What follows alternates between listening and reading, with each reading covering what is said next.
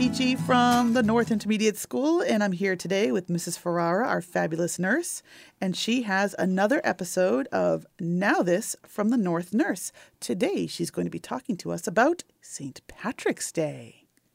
Aye, Mrs. Peachy, 'tis meself. Top of the morning to ya. Mrs. Peachy, what do you call a fake stone in Ireland? I don't know, Mrs. Ferrara. What do you call a fake stone in Ireland? A shamrock. Okay, then. What do you call a clumsy Irish dance? Why, that would be a jig mistake. I hope you're writing these down.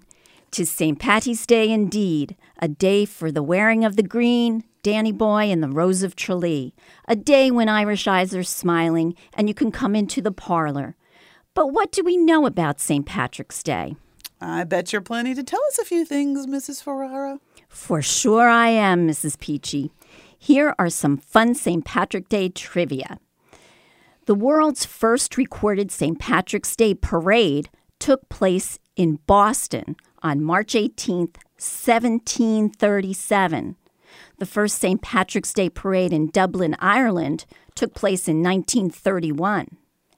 Every St. Patrick's Day, green vegetable dye is poured into the Chicago River, turning the water green.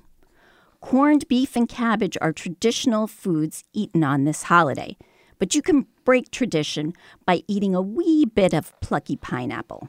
And can you just tell us a little wee something about the wee leprechauns? Sure, Mbugora.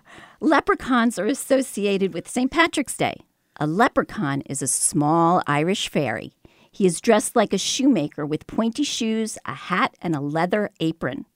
Leprechauns are unfriendly. They live alone in the woods and spend their time making shoes and guarding their treasures. If someone catches a leprechaun, he will be forced to tell where he hides the pot of gold. If the person who captures the leprechaun looks away, the leprechaun and his treasure vanish. Ah, Mrs. Ferrara, have you got a health tip for us? Well, let's see. Well, the color green is associated with St. Patrick's Day, and green vegetables are packed with nutrients like vitamins A, C, and K, calcium, potassium, iron, to name a few.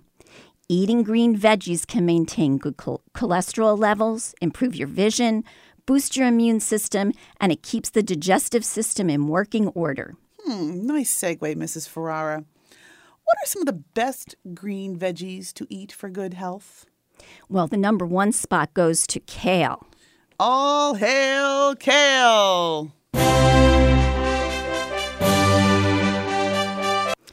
Spinach, Swiss chard, artichokes, broccoli, asparagus, zucchini, Brussels sprouts, all good.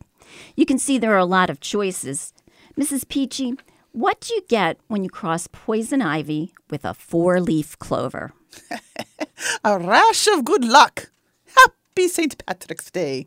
And to you as well, Mrs. Peachy. Thank you, Mrs. Ferrara. That was another fabulous episode of Now This from the North Nurse. I can't wait to see what you have in store for us next.